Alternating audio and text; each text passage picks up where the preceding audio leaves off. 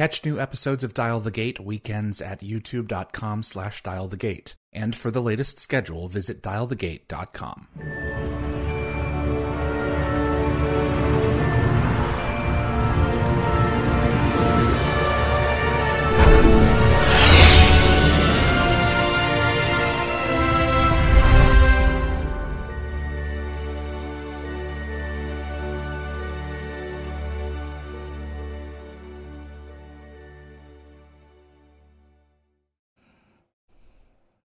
Hello, everyone. I'm David Reed. Welcome back to Dial the Gate, episode 187, the Stargate Oral History Project. Thank you so much for tuning in. Edward Gross, who is a writer of much of the work that I have read, including the 50-year mission of Star Trek, he is joining us for this episode because he has completed Chevrons Locked, the unauthorized, unofficial oral history of Stargate SG-1, and he is joining us for this hour. But before we get into the thick of it, if you enjoy Stargate and you want to see more content like this on YouTube, please click that like button. It helps make a difference with YouTube and will continue to help the show grow its audience and our reach. Please also consider sharing this video with a Stargate friend, and if you want to get notified about future episodes, click on the subscribe icon. And giving the bell icon a click will notify you the moment a new video drops, and you'll get my notifications of any last-minute guest changes. And clips from this live stream will be released over the course of the next several days on both the Dial the Gate and GateWorld.net YouTube channels. As this is a live stream, we've got moderators in the YouTube chat who are going to take your questions for Ed, who will be I'll be giving them to him at the second half of the show. And until then, he and I are going to catch up. Edward Gross, author, Chevrons Locked, the unauthorized, unofficial SG-1 oral history. How are you, sir? I am good, David. I'm really good. Thank you for having me here. Thank you for being here. Experience doing a live broadcast. Oh, we're gonna have fun. So, who is this Kryptonian behind you, and why is this Kryptonian behind you? One would call it an obsession. It is Superman. Of course, and my comic rack. My family indulges me, my kids and my wife. I've been a lifelong Superman fan, and it felt right since in June I have my next book coming out called Voices from Krypton, which is an oral history of Superman. So got to self-plug wherever I can. So there you go. Absolutely. Why Superman? What do you relate to about him, or what is it about him that makes him exceptional for you? I fly, so I identify. No, when I was a little kid, I think I discovered the Adventures of Superman reruns when I was like 5 years old in the '60s, in '65, and fell in love with the character. And then my father had one comic book he ever had. In fact, I have it here. It's called The Illustrated Story of Dogs. All right, so I fell in love with the comic book medium with that. And then I discovered that there were Superman comic books I did not know. So that started that obsession. And I started watching every version, reading every comic I can get my hands on that had the S in it. And as I got older, of course, I went from actor to actor playing the character and have loved it straight till today. Some are better than others. But the point is, what it really is for me is I've always tried is a qualitative word here, to live a good life. And to do the right thing and to pass that on to my children. And the thing about Superman as he's evolved, it's been about hope. It's been about, like Mark Waid, the writer of Kingdom Come and Superman Birthright, he put it to me best. He said, this is a guy who has the power to do anything in the world he wants, and he chooses to do what's right. Mm-hmm. I try to do what's right as best I can. I'm no Superman. So there's something about that, though. In the darkness, you want to cling to a little bit of hope. And that's what that character, as cliched as that sounds, that's what the character is for me. So. Wow. Well, I mean, I think for me, as a very casual fan, he represents the essence of taking action on what's right and calling out what is unjust. Absolutely. Truth and justice, and a better tomorrow. Yeah. New one. Used to be the American way. It's right. interesting watching the character evolve.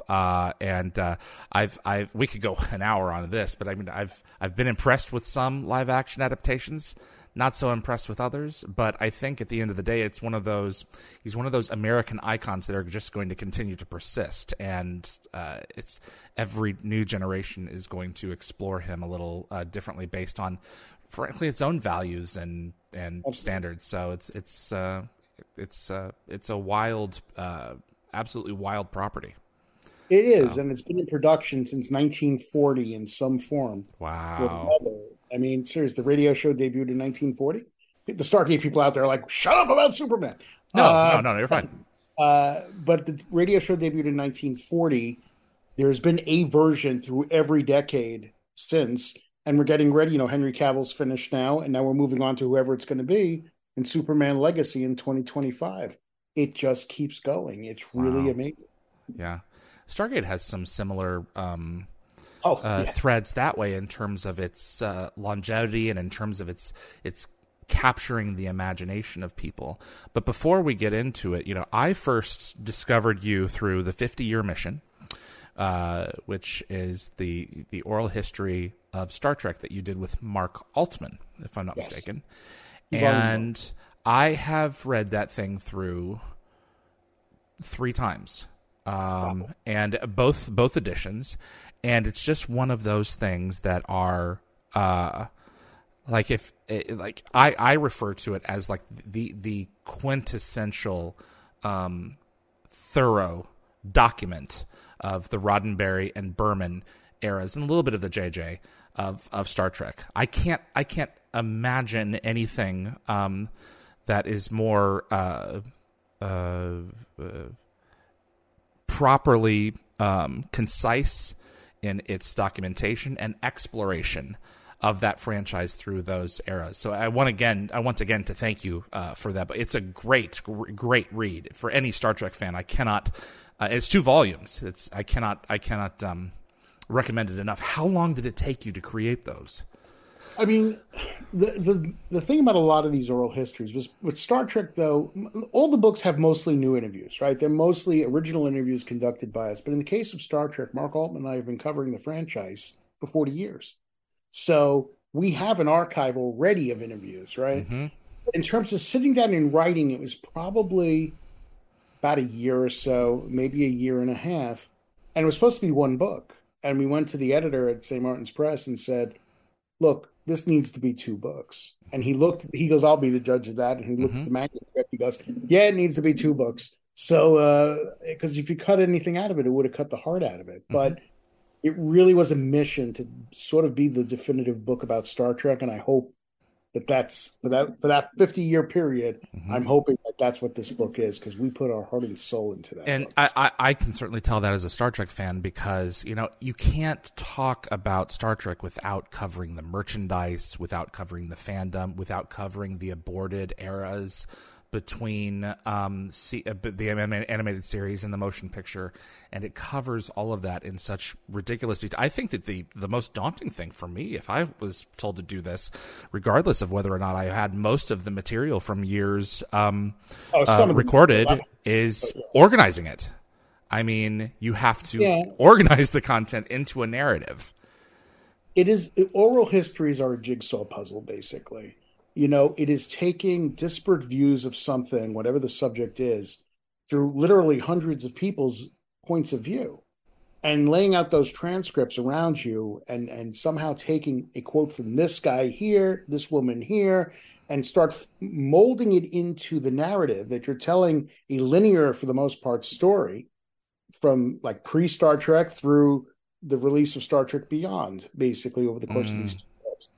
But there have been people who've criticized it and said things, and all the books get this criticism, that it's a bunch of random quotes thrown together, and nothing could be further from the truth, because I'm so disorganized in my life, but I'm an idiot savant when it comes to oral histories. For some reason, I've discovered my calling, and I'm able to sort of, and Mark does the same thing, he's able to see how the proper pieces go together to tell that story.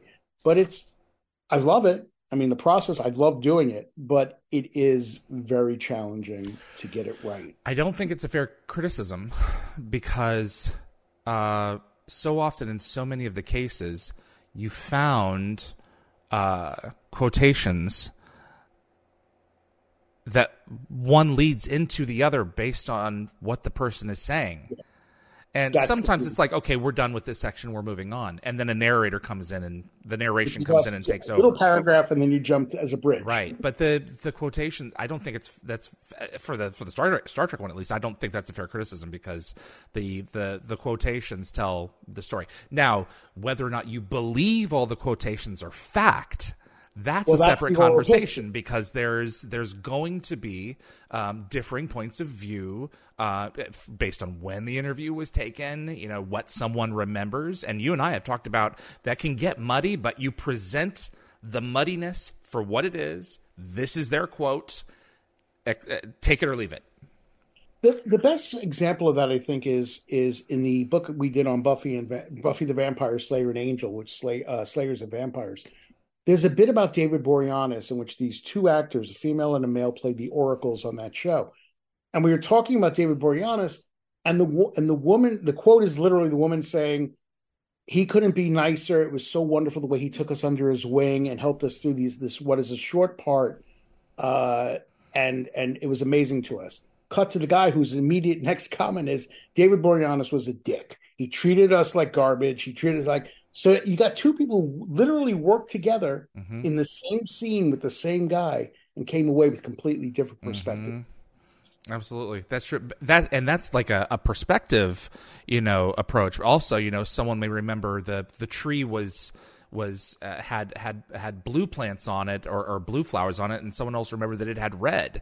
There's certain pieces of information that I've done this with Dial the Gate. I've gone back and I've referenced it, and it's a part of the transcripts now, but they're transposing one memory onto another. Right. And if you're there to catch it, that's one thing, and if not, you just have to infer it with narrative and everything else. It can be tricky. It can be. And then the copy editor is constantly contacting. It's happened on Chevron's Locked as well. It's like, oh, this one contradicts what this one said. Correct. And I have to keep saying, it's an oral history. It's okay. They can contradict each other. Yeah.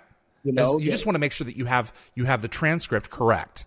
And then the rest is left for history. You have to make sure that you're copying them correctly and their intent. But other than that, some of the details, they just get lost over time. So absolutely. People forget. I mean, I could have done an interview with somebody in 1987. I'm so old. 1987, and then I've gone back to them in 2015 and gotten a completely different answer than I had gotten in 1987. So it's very interesting. Ed, before we dive into Chevron's Locked, and you talked a little bit about this with Superman, I'm sure this will dovetail. What is it about sci-fi that captivates you as a fan? Boy, I wish I could put that into concrete terms. I mean, I fell in love with Star Trek when it debuted in '66, but it wasn't because of the allegorical nature of the storytelling or anything like that. It was cool aliens. It was cool ships. It was exciting, action adventure. Lost in Space was around the same time, which I quickly dismissed, but for a while was into at the time. A Planet of the Apes came along. It was and then of course Star Wars and Close Encounters, and we just go on through the decades, right? And it's just a genre that to this day continues to just capture my imagination by the possibilities it offers. Some of them exciting, some of them stupid, frankly.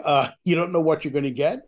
But I look at something like Planet of the Apes, and that could be the goofiest thing on the planet. My kids can't look at the early films and do anything but be derisive about it. Yeah, they can't take it seriously. Yeah, they don't at all. I treasure those movies. Those were my Star Wars, and I'm currently doing a book on Planet of the Apes. So plug 101 of many. Absolutely. But as an 8-year-old, when I saw Planet of the Apes, it just blew me away with the gorillas on horseback, and then even the Statue of Liberty at the end of that, right? But it's gone on for all these decades. I never get tired of it. The other night I saw Guardians of the Galaxy Volume 3. What'd you think? I haven't seen it. I loved it. Okay. I think they did a great job of finishing this thing off. And, I really don't have any complaints about it. But I go to these movies and, the cliche is, I felt like a kid on Christmas. But I do. I get so wrapped up. I remember watching, I'll count this in sci-fi. I watched Avengers Endgame. And my whole time, my youngest son and I, he's 28, but I'm like, the whole time through the movie, we're like elbowing each other, like, check that out. That's so cool what they're doing here. that joy never went away, and it's I'm ready for the next one, whatever it may be. So I I just loved it. I went to Arrival a few years ago, and I have a very similar thing with Annihilation, which came out a little bit later, with a friend of mine who didn't like it, didn't get it, and when I walked away, I realized that we go to the cinema for two very different things. He goes to have fun and to turn his brain off. Right. I go to have fun and to turn my brain on. And it was, I think it was that realization for me, because he didn't care that there was a deeper meaning. It's my problem with all of these Star Wars fans who have decided to do Star Trek. You can't, Star Wars, according to George Lucas, is a fairy tale. It's about good versus evil. It's not necessarily science fiction. You can tell science fiction with it, but science fiction has to say something. It can't just be the note of good versus evil, because that's fantasy. Right. And then TNG season 3 came out, and it was like, that's what I'm talking about, and what now? With Picard. Sorry, yes, TNG season 8, basically. You're absolutely right. Thank you for clarifying me. I appreciate that. And we can, if it's saying something about us, if it's stopping and making us think, that's something that 20-year-old me can enjoy watching the motion picture. That 10-year-old me enjoyed watching the special effects and watching V'ger. Right. I treat it differently as I age, and as David, stop talking, let him talk. As so much of this Star Trek gets rewatched by me as I get older, it becomes relevant now in some cases more than ever, depending on the episode. Absolutely. Now my kids really got into the Kelvin movies, the JJ movies, right? But my son Dennis and he's my middle son. I think I've referenced all three now. When we were watching an episode, he had just seen, like, I think it was Star Trek Into Darkness or something, right? And I had Deep Space Nine on, and he watched the episode, and he looked at me, and he wasn't a little kid at this point, but he looked at me and goes, Star Trek's supposed to be about something, right? Yeah. And it's like, he got it. Watching DS9, he got that it was about something, which is not, and I love the most of the JJ movies, so I'm not putting them down at all, because they're a good, fun adventure that capture the essence of Star Trek enough for me that I'm happy with it for the most part. But they're just big adventures. And the fact that he latched on to the fact that it's supposed to be more about ideas. At 10. Yeah, I mean, it's just it's like amazing to me that he got it. And, most people don't. And, understand it. They're like, oh, give me wham, bam, action adventure. And I do prefer, like you, I prefer the allegories, when Captain Kirk was tearing down disintegrating chambers because people were watching to their death as an analogy of Vietnam. Yeah. That to me is a heck of a lot more interesting than even on TNG, where the promos would be, can Worf be a single father on Star Trek The Next Generation? Well, that's kind of interesting, but it's not quite the weight of... Yeah, look at me, Mr. Spock. I am black on the right side. Lokai is white on the right. All of his people are white on the right side. A little over the top, but over the head. But still... The fact that they couldn't, for the Federation people, it was like, you're the same species. What are you talking about? And for that culture, it was as important as anything, And it's just, you're right. It's a little bit obvious, but that's what sci-fi does, I think. And 95% of that with Star Trek, you can transfer right into Stargate in terms of what it does. Oh, it's absolutely. The same kind of content. That was. Back in 97, that's what I thought. The movie was like a near miss. I thought it was good. It didn't blow me away, the original theatrical movie. I thought, like, I had the opinion that those guys, Emmerich and Devlin, made movies that were almost great, just a little short of being great movies, But the show captured my imagination pretty quickly on. When it did, although there were a couple episodes, it was like, oh my God, you ripped off the worst episode of The Next Generation. Why would you do that? They have to find their footing. They have to figure out what they are. All shows have to do that, yes. Of course. Yeah.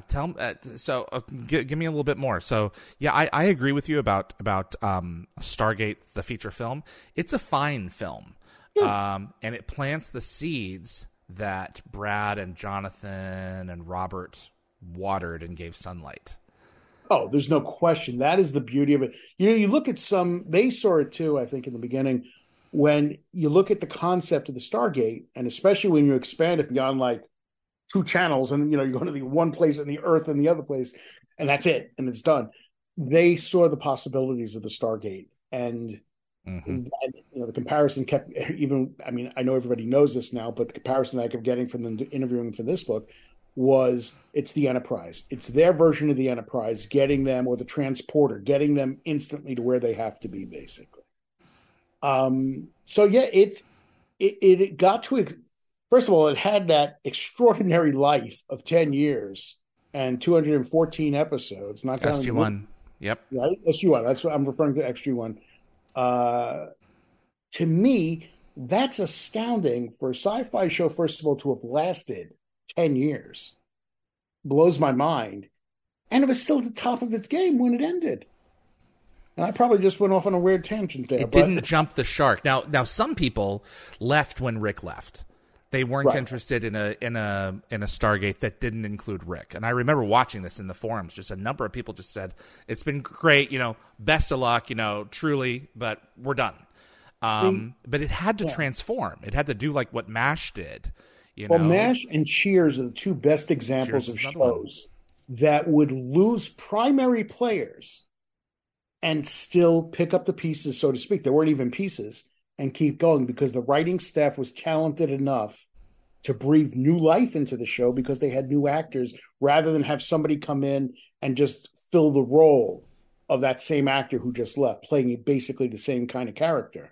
Ben Browder coming in, I think, was a godsend to the show. Well, go ahead. No, it just gave it this humongous breath of fresh air.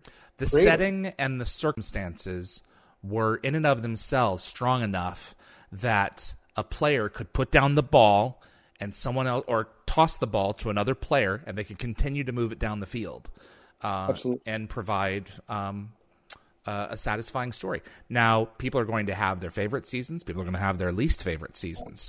But it's still, you compare it to basically any other modern work of television, and it's up there. So absolutely. And what helps it, like I remember when the X-Files started, I used to be a big fan of the Night Stalker. I still am. The Kolchak, the Night Stalker. The X-Files was so influenced by the Night Stalker early on, you could tell. And it was so innovative in the beginning. And they would have these mythology episodes with dealing with the UFO and the abduction of Mulder's sister and all this stuff. But the mythology episodes were never that good because they wouldn't answer questions. Right. They would just pose questions and pose new questions on top of the old questions. Right. They never really do any resolution. Stargate SG-1 had this incredible mythology. And in a process of writing a book like Chevron's Locked, where I really had to throw myself into it, not watching it week to week, but watching it in a much more binge manner, watching that mythology evolve was probably one of the most exciting things about the show. To go from cavemen and I put quotes around that, to guiding starships through space by the end of the show.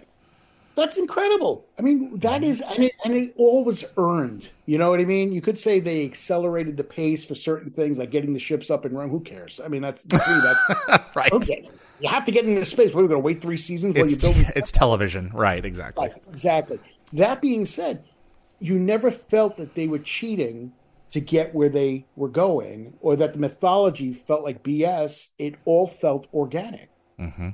That is so hard to pull off, especially for a show that goes that long without the writers running dry. So tell me about Chevron's Locked itself. Now, is this the first book that you wrote without Mark Altman? No, I've written a lot of books over the years without Mark. In terms of the oral histories. The oral histories. Yeah, this was Chevron's Locked was the first one without Mark. Voices from Krypton was the second. Okay. And I'm writing basically. Well, I co-wrote one on Indiana Jones after I finished Superman. I'm onto that. But Chevron's Locked, yeah, that was the first one of the oral histories. Mark introduced me to the oral history format. When he first mentioned it to me, I didn't even know what he was talking about. Uh, then we looked at the one live from New York, the Saturday Night Live oral history. There's another one too, and the MTV. I want my MTV, and that was an Of oral history course. TV. But they're brilliantly done, and that's the beauty of an oral history. If you do it right, now I'm not saying I have, even if you're not a fan of that subject, it should suck you in and be an interesting story of how something was created. I hope Absolutely. that's the intention. So how did So you what were your what what was your intent in creating this, and who were the first people you reached out to? Tell me about the process. Well, the process was originally I was doing the book for Eagle Moss, which went Right. under, of course. And the first person, and so they set up the deal, and the idea was we were going to do two books, one on SG1 and then a combination book on Atlantis and Universe. But then Eagle Moss went under. NASA was interested in the book, and it ended up there. But as far as the process is concerned, all things start with Brad Wright, as far as I'm concerned. If you get Brad on board, and and I was able to do that right away, forgetting almost that during Universe and before that, I forget in Cinescape magazine and all over the Sci-Fi Now magazine, I had all these interviews with him and Robert. I totally forgot about. We were talking about Universe, going every episode and all that stuff back then. But Brad and he writes the forward to the book, and he kind of recounts this in the forward. I reached out to him. He said yes for one interview, basically. Mm-hmm. We kind of sparked off each other, talking about different things, about writing, about our histories with me as a journalist, him as a producer, and it just said, okay, let's do another one, and then that became a third one and a fourth one, and we just kept going. And Brad refers to me as a friend in the forward, and I certainly feel that way about him. When Eagle Moss went under, he was the first person I contacted again and said, listen, I'm just letting you know these are the facts. Are you still okay with this? And he absolutely was. And then Brad started hooking me up he gave me contacts for Jonathan Glasner, for Robert C. Cooper, Peter DeLuise, everybody. I mean, everybody that I spoke to for the book. Biggest problem with the book was the time. The tight schedule was very tight to turn this book around. And originally I had a very strict word count. There was no episode guide. Now we have an episode guide to, every episode. Thank you to you and Karen, both, who helped me with that tremendously. So it's just a process then of starting to do the interviews, and everybody kind of took the attitude of, and I've had this so many times, I'm so grateful for it on Battlestar. We did So Say We All about Battlestar, the Star Trek books. You find the people who are really passionate about the subject you're talking about will give you as much time as you need. You need 4 sessions, we'll do 4 sessions. You need, whatever it is, they'll do it till I have what I want. And that's a very unexpected and a wonderful gift they give me by not making me feel like I have 40 minutes to talk to them for a book on the subject. And that truly is a gift that they give me. So I'm very, very grateful for that. So that was the start of the process. And then it was, doing the interviews, transcribing the interviews, and starting to piece things together. I didn't want to originally, like I say, go down the episode guide path, because that had been done to some degree before, separate volumes while the show was on. But then when it presented itself, I dove into it. Then it took forever for me to pull it together, because I wanted to make sure that every episode had a quote from somebody, at least one quote from somebody. And it was like the other ones, just piecing it together to tell the story as best I could. Did did Brad help you determine the shape of how it was going to go in terms of the content, or did you already have that pretty much locked? Pardon the pun. I knew that I wanted to do an introductory section of what Stargate was, where it came from, and how it became a TV show. I wanted to do a thing on the cast, and rather than do the cast from like, all right, we're introducing the cast and then we'll keep telling their history when they join the show and all that stuff. No, I wanted to give each cast member their section of the book, and then interweave additional quotes from them throughout, basically. But I made a point of that. But as far as Brad, no, Brad had absolutely, nor did he try. I didn't ask, he didn't try. For me, it all forms as the interviews are happening. I'm not quite sure what it was. I knew I was going to do something on the mythology. Originally, I was planning on doing something on the effects, but that didn't work out, so that's not really in the book that much. So the idea is, it's kind of how I do an interview. People sometimes will say to me, can you send me a list of questions? And I have to say to them, I don't write questions because I want it to be conversational. My philosophy is you have a conversation with somebody and carve the interview out of the conversation. That's the way I've always done it. And with Brad, it was like that too. We just kept talking about different things. Like, all right, today, let's talk about the mythology. Let's talk about this. Let's talk about that. And again, when I did that with everybody, I spoke to Brad probably more than anybody, although Peter DeLuise made himself extremely available to me, which was really great. That's how it forms and that's how it comes together based on the actual conversations more than any kind of detailed outline or anything like that. Got it. So, well, you also have the benefit of not doing it live. It's not going to be available to consumers immediately. So with your subjects, they have the ability to, as I did with you when I was doing some of the quotes for this thing, let me take a step back. Don't print that. Let me go at it again. Yeah. But it's the joy of the perspective of today rather than when it's happening. Right. That's what's exciting about it, is having, for all these books, it's when you get them talking, looking back from today, because it's just a perspective they can't possibly have when they're in the middle of it. Right. I mean, I did an interview with Terry, Star Trek? From DS9. Terry Farrell. Yeah. Thank you. Wow. Sorry. Been at this for a long time. I'm tired. No, you're fine. So Terry Farrell and I were on the phone for probably 3 hours, 4 hours. Oh my gosh. For in the middle of it, I said to her, Terry, I said, this is so embarrassing, but I have to go to the bathroom.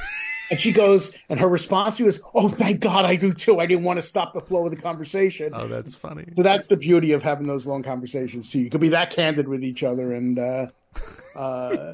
just go off. And now Terry Farrell, if she ever sees this, is going to be like, first he can't remember my name, and then he talks about me having to go to the bathroom.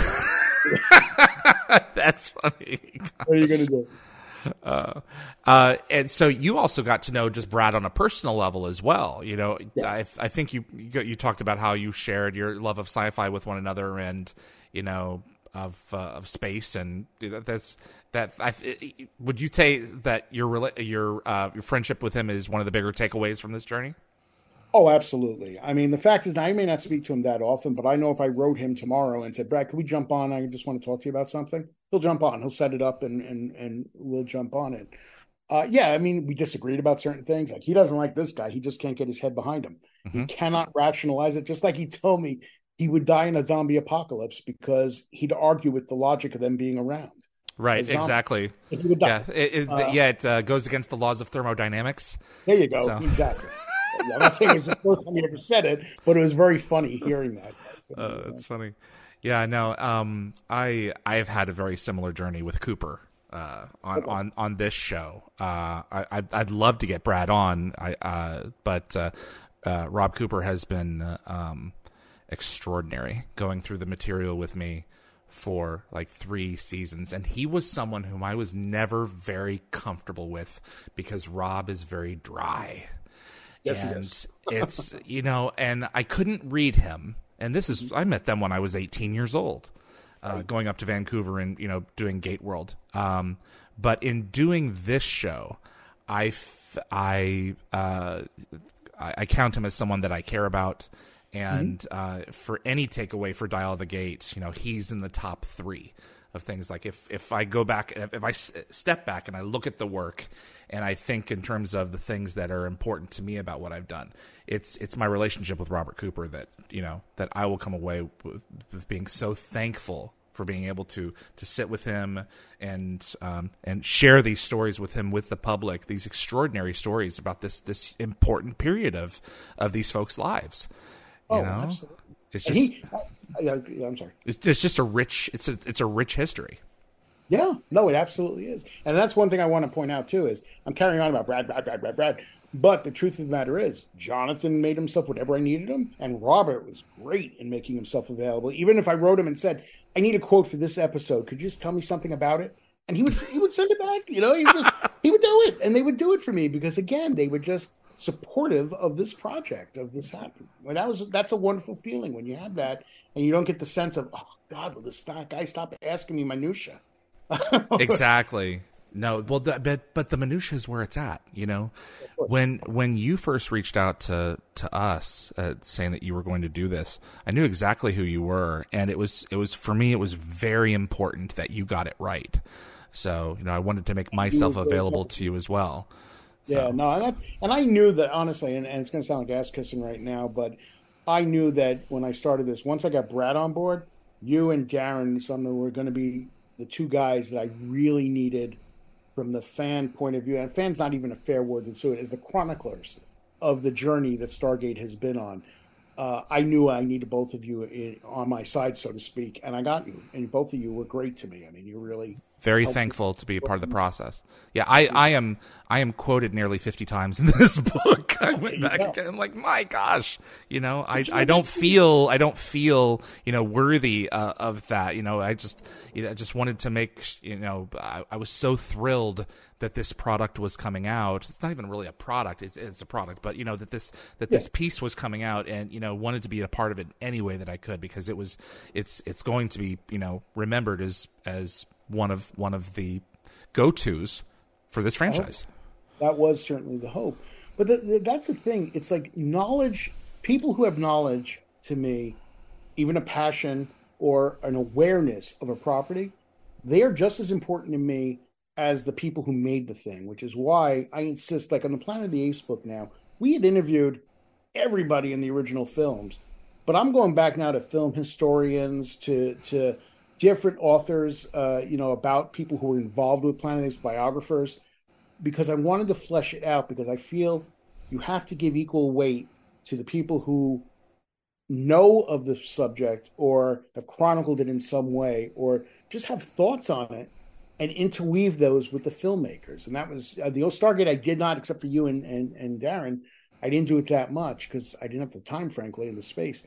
But I make a point of that, of making sure. And then what happens is, I think, when you bring those historians in, they start ending up carrying the same kind of import as the people making it, because it's all interwoven into the tapestry of whatever that subject is. Mm-hmm. Well, I remember in the book specifically, I make note of the story of the fire alarm going off during the pitch meeting with Brad. Was it John Symes? Anyway, because he had told me that story, and what then happens is that you switch to Brad and he tells the story. Right. So it's a lot of that in the book, of people mentioning like one thing, and then you go to the source, you go to the horse's mouth on it and say, now let's hear from the person who actually experienced it. So you're using us to kind of pitch for each other. It's this a lot. Telling the story again, getting that story out there in the multiple points of view, and telling the story. And what did Brad say? He was looking up the guy's nose and he's doing a pitch in an elevator. Yeah, and the guy's keep going. Yeah, right, exactly. That's so funny. It was great. Man. I'm telling you, I love doing these. I really, really do. This is my passion now. I hope I never have to write a book non-oral history for the rest of my life. Well, it's a pure form. And it's one of my frustrations because all of my interviews are very like transcribe based. If you're going to read them, I don't like the idea of someone going off and cutting out dialogue to put in time for them to interpret the essence of what that person said. Give me the quote. Let me read the quote. So, who among the cast did you enjoy speaking with? Cast was a challenge, I have to tell you. Okay. Ben was great. I mean, Ben to me was the real standout because his passion for it, again, that passion thing was very important. Cast members were difficult, though. Richard Dean Anderson said he would talk to me. He told Brad he would talk to me a few times. He ultimately didn't. Nothing personal, right? Yeah. So that's in the situation where you have to depend on either people who have done interviews with or convention appearances and sort of that kind of thing. And in fact, I found some convention appearances with Rick that he just told these amazing stories about being a teenager and bicycling and stuff like that are just incredible stories. And then you have other people then who I did interview commenting on those on top of that. So it just fleshes it all out, But I'd say of cast, Ben is the standout for me, though, because I just love that story, which everybody knows, of his first episode, right? Where he didn't want the camera on him. He wanted his looking at the Stargate and the camera moving to the Stargate. And when he told me that, I was like, wow, that is an actor without an ego. I mean, that is a guy who's just cares about the show, Mm. is trying to, convey that. So, He had so that was, also inhaled the franchise before he went and saw it. And they yeah, kind of incorporated that into his character, like he was an SG-1 historian, Mitchell was. And so when he's on that set with that character, with that gate, he knew what the show was about. absolutely. And it makes a lot of sense. Yeah. So So yeah, but the majority of my interviews were behind the scenes people. That was the majority of original interviews that I conducted with that, and really they do take up the lion's share of space in the book because they're the ones who are behind the scenes crafting it. You know what I mean? But and they haven't given so many interviews over the years either. If you go and look, you can find reams of interviews with Amanda and Michael. right, But that's again, to go back to Dial the Gate for a moment, that's really what I've enjoyed as well, because there are some of these stories that'll just pop into their head as we're talking, about X, Y, or Z. It's like, oh, I've got to tell you this. And I'm sitting here I've covered this most of my life. And it's like, I never knew that, or that feeds into that thing that I knew about that. And right, it's just wild to, that's just something just will just pop into their frond, if I can right. use the show's mythology a little bit. And we get a treat of something that we didn't expect to hear necessarily, that they didn't even expect to occur to them.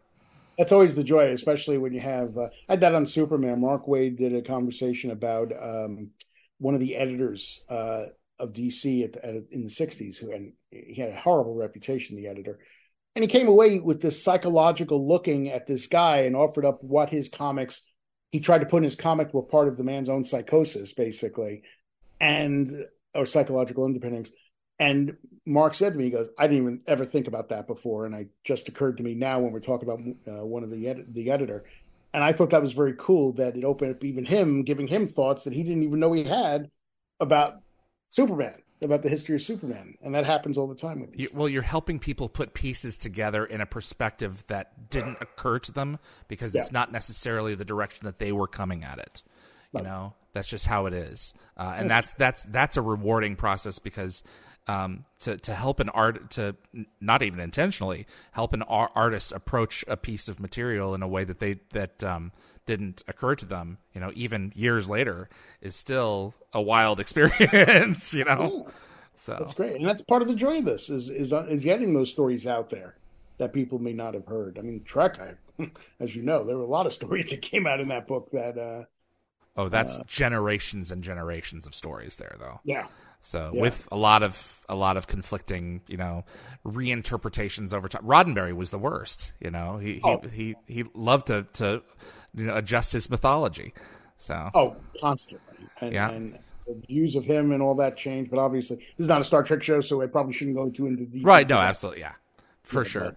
but- Were there any specific revelations in the book that surprised you as a Stargate SG-1 fan, or was it just all a part of the process for you? It's part of the process, but it's also they got to understand when Stargate ended, I kind of moved away from it and went on to other things and all that. So I hadn't really given Stargate too much thought until this book came up again, and then suddenly it was like, this book came up, and then suddenly it was like, all right, let me dive into this again.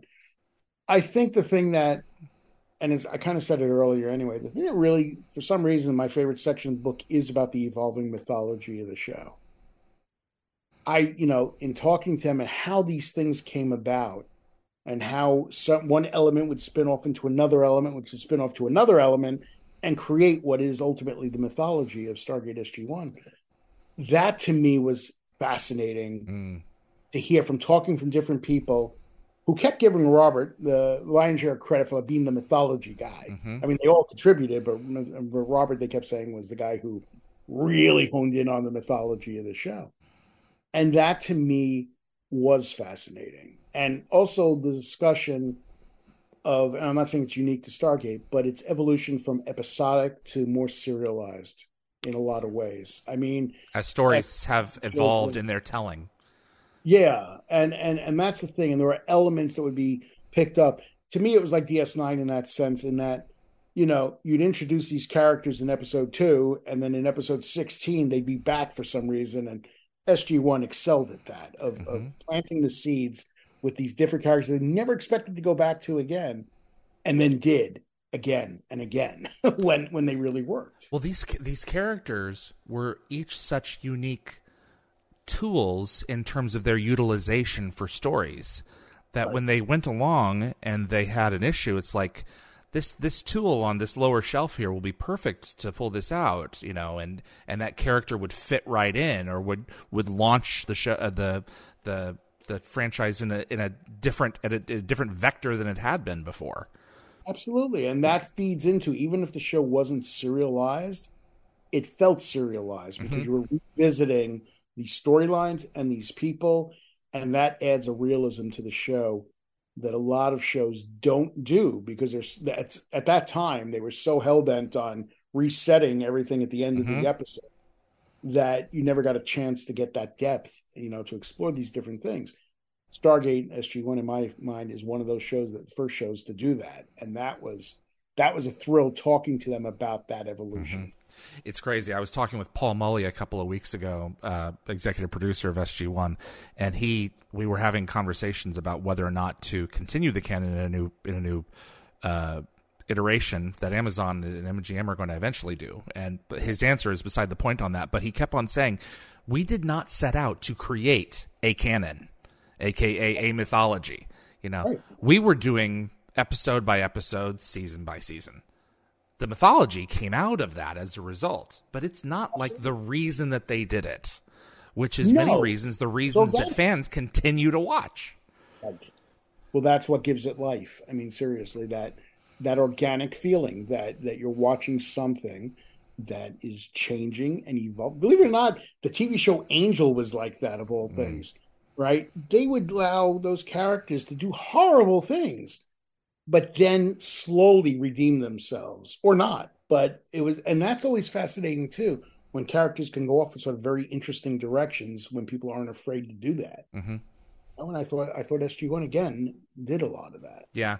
Not in horrible directions, but you know what I mean. In that chance. It always goes me back to the Irvin Kershner quote about putting Han in carbonite. It says this is a continuing story. It doesn't have to be episode by episode. Some things can overlap, and you can continue to enjoy each of them in a bubble as long as there's enough information for that bubble. Right. And you don't have to watch it that way. You can enjoy them sequentially. So exactly, it's so cool. Yeah. So, it is. Atlantis universe. What are the odds? I think it all depends on how this one sells, to be honest with you. I hate to be crass and commercial about it, but if Chevron's Locked sells, I will jump on Atlantis and Universe to do, either one book for two or a book on each. I'm not sure how that would fall out. Have you had any information on pre-orders? It's out of stock on Nacelle Books. Well, that's good. I don't know yet the numbers. Okay. I think when the book comes out, we'll get a better feel for how. Because you got to remember, everybody may order them, but if the booksellers can return them, so that's where you got to wait and see what those final sales are. But I can say that if Chevron's Locked sells, there will be follow-ups, at least one follow-up, if not two, on Atlantis and Universe. So the curious thing for me is that I bought the book. It showed up at my house. I'm now in LA working on a project. So it's back home, nice and cozy in my garage. So I don't have it here. And then it said that on Amazon that the date's been moved, the release date's been moved to May the 16th. Do you have any idea what happened there? I don't. I think it had something to do with distribution. Okay. I think that's really what it comes down to. You got to realize Nacelle is doing an amazing job. Publishing is something is relatively new for them, so they're learning a little bit too as they're going on. Okay. On how to get the books out there, how to put the books together, how to get the books out there, that sort of thing. Okay. So I think that's part of it. It's part of the curve, like anything else. But the fact is, I have never seen a publisher so enthusiastic about what they're doing. But I think it's a distribution issue. Okay, understood. Yeah, because it was. I know a lot of people who are really wanting to get their hands on this thing, and I think it's going to do. I think it's going to do pretty darn well. I'm very hopeful that people are going to fall in love with it. Table of Chevrons. I'm just now noticing that. I'm searching inside the book on Amazon. Table of Chevrons. Yeah. I'm like, hold on. I got a little cutesy. You actually suggested. Don't you want to come up with a title like 50-Year Mission that'll that'll really, grab people. And I wrote you back or called you back and said, Chevron's locked. That's it. That's exactly okay. So we have to provide this with proper context. So all of your books have these amazing titles, and this one at this point was like, I forget what it was, but it was like the complete Stargate. It was like it was like boring. Yeah, it was what would come after a colon, and it was like, you've got to give this thing a name, And so I'm thrilled that you ran with that, because I was like, he's gonna be like, David, it's fine. No, it's got to have some pizzazz. Oh, please, I'm never. It's fine. I'm always like to the last till they pull Voices from Krypton. They had to pull out of my hands to get moving in the production, because I would have kept going if they let me. So I'm never of like, well, that's good enough. I'm out of here. Right. No, I mean? Absolutely. That's one of my biggest problems. Is I can't let these things go until I can't. I have no choice. Art's never done. It's just set aside. Is that what they say? So, I don't know if that's what they say. Or left abandoned. Yeah, there you go. And it's like I'm always working. I remember when I was writing the Galactica book, Thanksgiving weekend of whatever year that was. I was writing, and like the Saturday happened, the Sunday happened.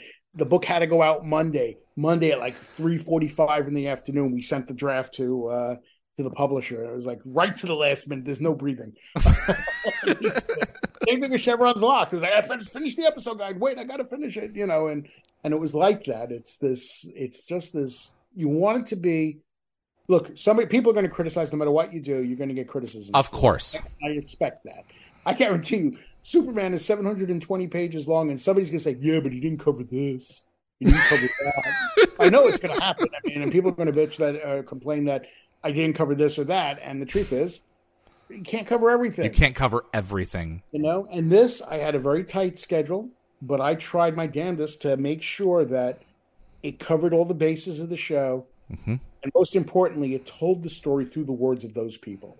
Mm-hmm. And I hope that they're happy with it, and I hope the fans are happy reading about it. I hope there's some new stories in there that maybe they don't know. I don't know if that's the case. As a contributor, I'm thrilled with it, and I'm really hope that people get their hands on it as fast as they can, because you poured out your heart and soul into this thing, and it's a product that will be on many a Stargate fan's shelf, so that they can reference as they move forward. That episode guide is a stroke of genius, because now you can have it next to you while you watch. And take away various quotes. Yeah. I wish there was more quotes, but again, I had to stop. That's the thing, absolutely. And hopefully we'll have the same for Atlantis and Universe. So, I mean, that is really the hope. So we'll see. But the funny thing about me is, for 15 years I was the editor of Life Story. 15 years of Life Story magazine, which was a magazine devoted mostly to teen subjects, Justin Bieber, NSYNC, Britney Spears, who cares, that sort of thing. But every time an issue came in, I cradled that thing like a baby. I mean, I would look at it, turn it page by page and go through it. And that's how I am with these books. My heart is so into this stuff. All these years, I've been a journalist for over 40 years, and I love what I do. And so this is an honor for me to be able to do these books, the magazines, whatever it may be. This is perfect. It feeds into the what I have to talk about here. I've got some fan questions. And Gate World asks, what was it like being interviewed by someone else for a change? That is a really good question, because it's really weird for me.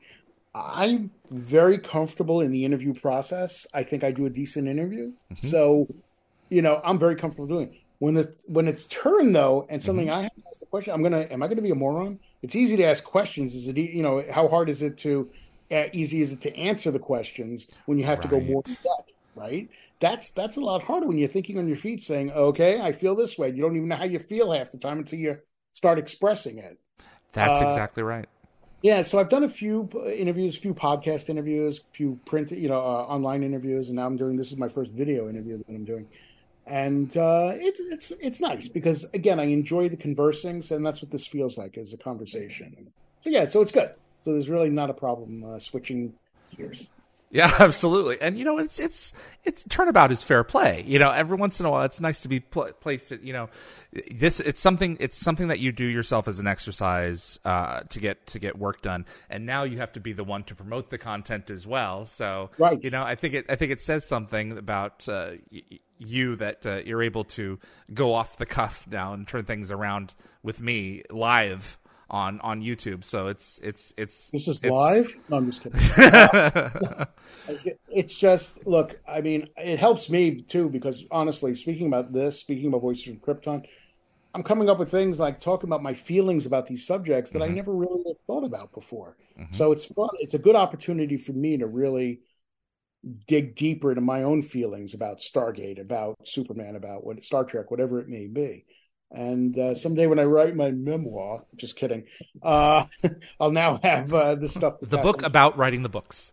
That's sort of. I think there could be a title in there somewhere. It could be. Yeah, we'll see. Jonas wants to know: will this book be available as an ebook in the EU? I think it's already available as an ebook. I mean, it is. I think it's available on Kindle right now. Yeah, you should be able to grab it. Yeah. In fact, I would go for the ebook because it's got all the nice formatting and everything. The textbook doesn't have some of the formatting that I put in. Do you want to tell that story? I guess you kind of just did. It doesn't have the formatting that you wanted. That's really it in a nutshell. Okay. I mean, there was formatting, but they couldn't have been greater about making sure the ebook had all the formatting. So I have no complaints. There you go. It looks great. The cover illustration is wonderful, I think. I mean, it's really cool. Did you pick that artist, or did they come up with someone? I'm trying to remember. I came up with the artist in the sense of I think I saw him do a caricature somewhere, and it's like DC Stoltner, and he's going to hit me because I probably didn't pronounce his name right. But I found his art online, and I said, "Ooh, do you?" And this is before I had the deal for Superman at Nacelle, and I just hired him to do a cover for me in case I had to do it myself, because my agent was having a hard time selling the Voices from Krypton, and Nacelle jumped on it. So I had a cover already done, and then I went to them and said, "I really love this artist to do the one. Why don't we make my oral histories? I'm doing like a dozen books for these guys, and it's like, why don't we make all the covers these caricature images?" And that'll be sort of our calling card for the books. So they agreed. The Chevron's Locked one is great. The next one in Indiana Jones is amazing. So it's like, it's exciting. It's fun also presenting an original piece of art that we can get away with because it's not copyright, because it's caricature. Of course. So that's where the artist came from. I found them, and now we're using them for each one of these as far. Well, there you go. Yeah, I love the one for Superman because it looks like comic cells, and I'm hoping that your Indiana Jones one will be like a movie poster. To some degree, it is. I mean, it is. It, like I said, I think it's really good. I think you'll be really happy with it. Okay, that's legit. Lockwatcher wants to know: is there any particular episode that you consider your favorite of SG-1? Wow, that actually is very tough. Yeah, 214. Narrow that down, Ed. Really, especially when I had to sort of revisit them in this speed that I had to revisit them here. So I enjoy the fun ones, the goofy ones like 100 and 200, honestly,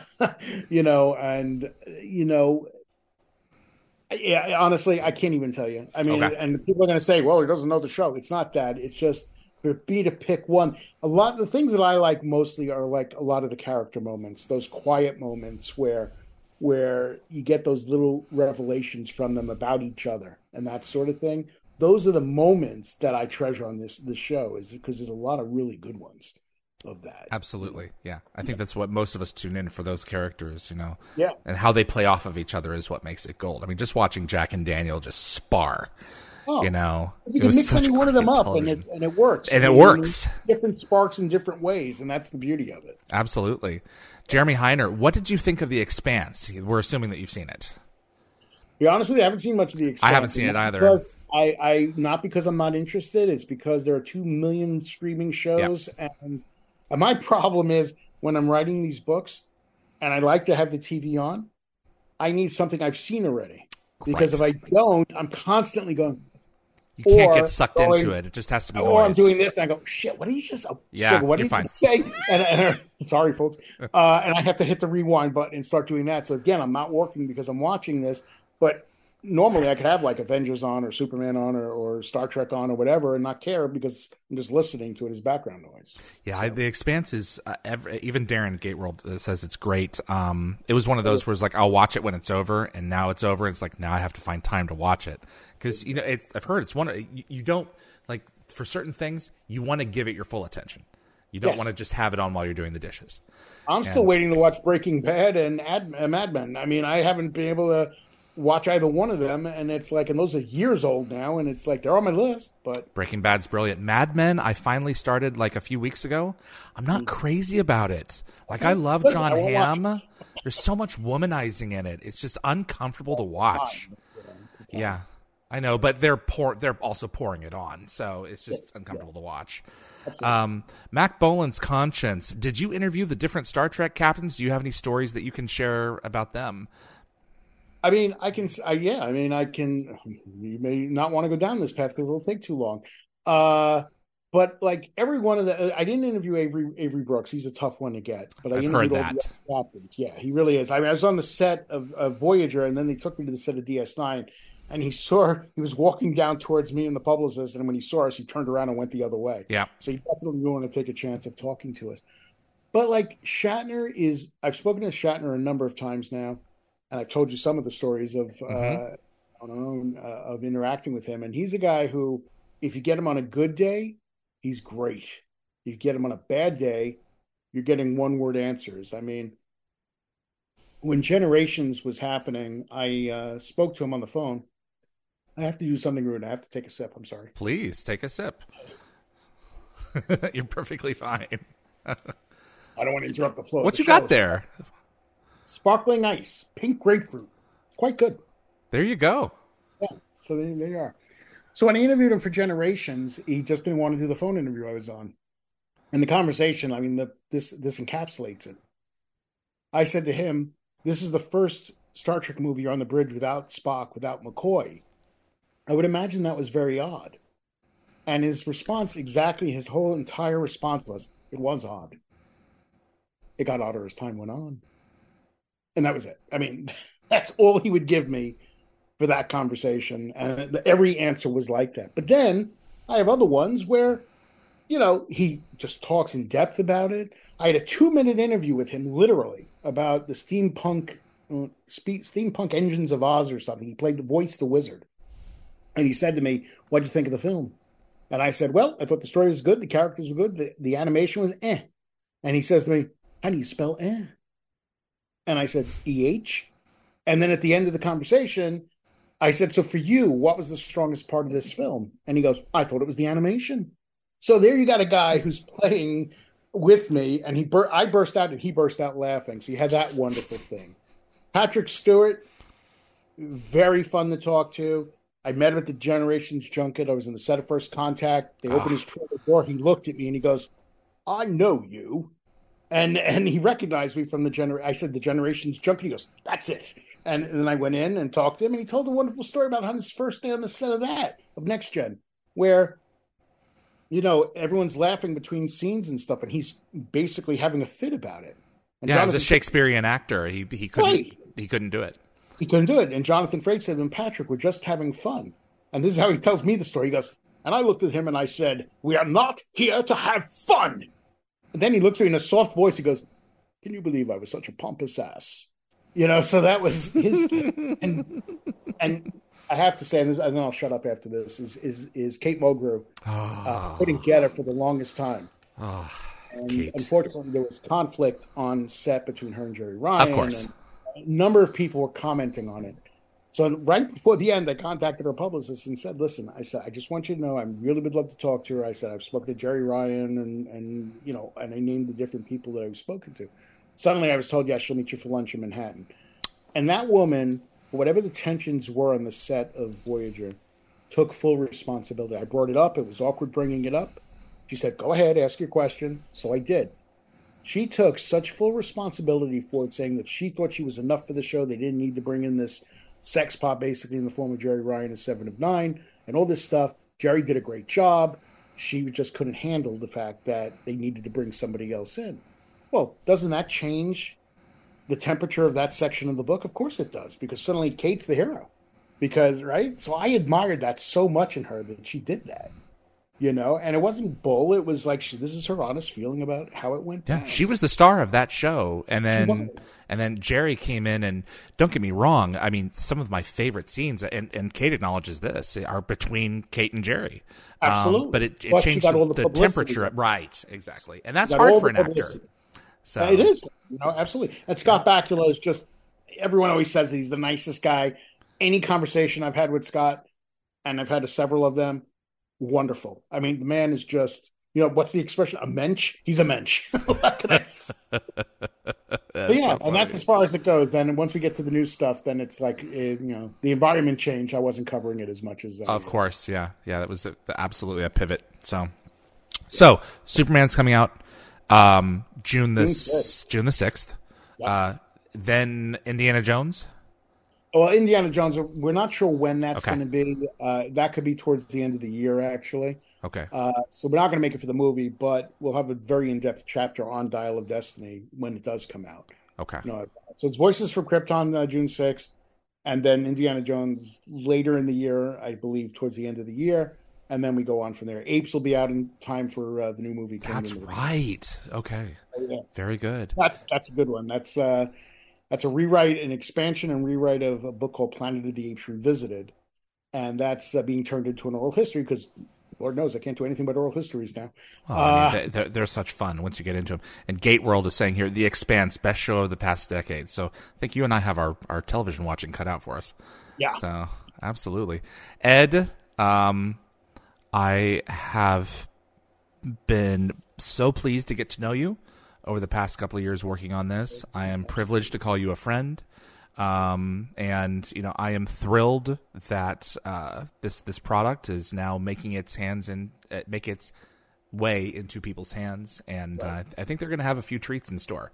So I hope so. I really hope that everyone knows that this was really designed to give them the best, look at the show possible. Mm-hmm. Absolutely.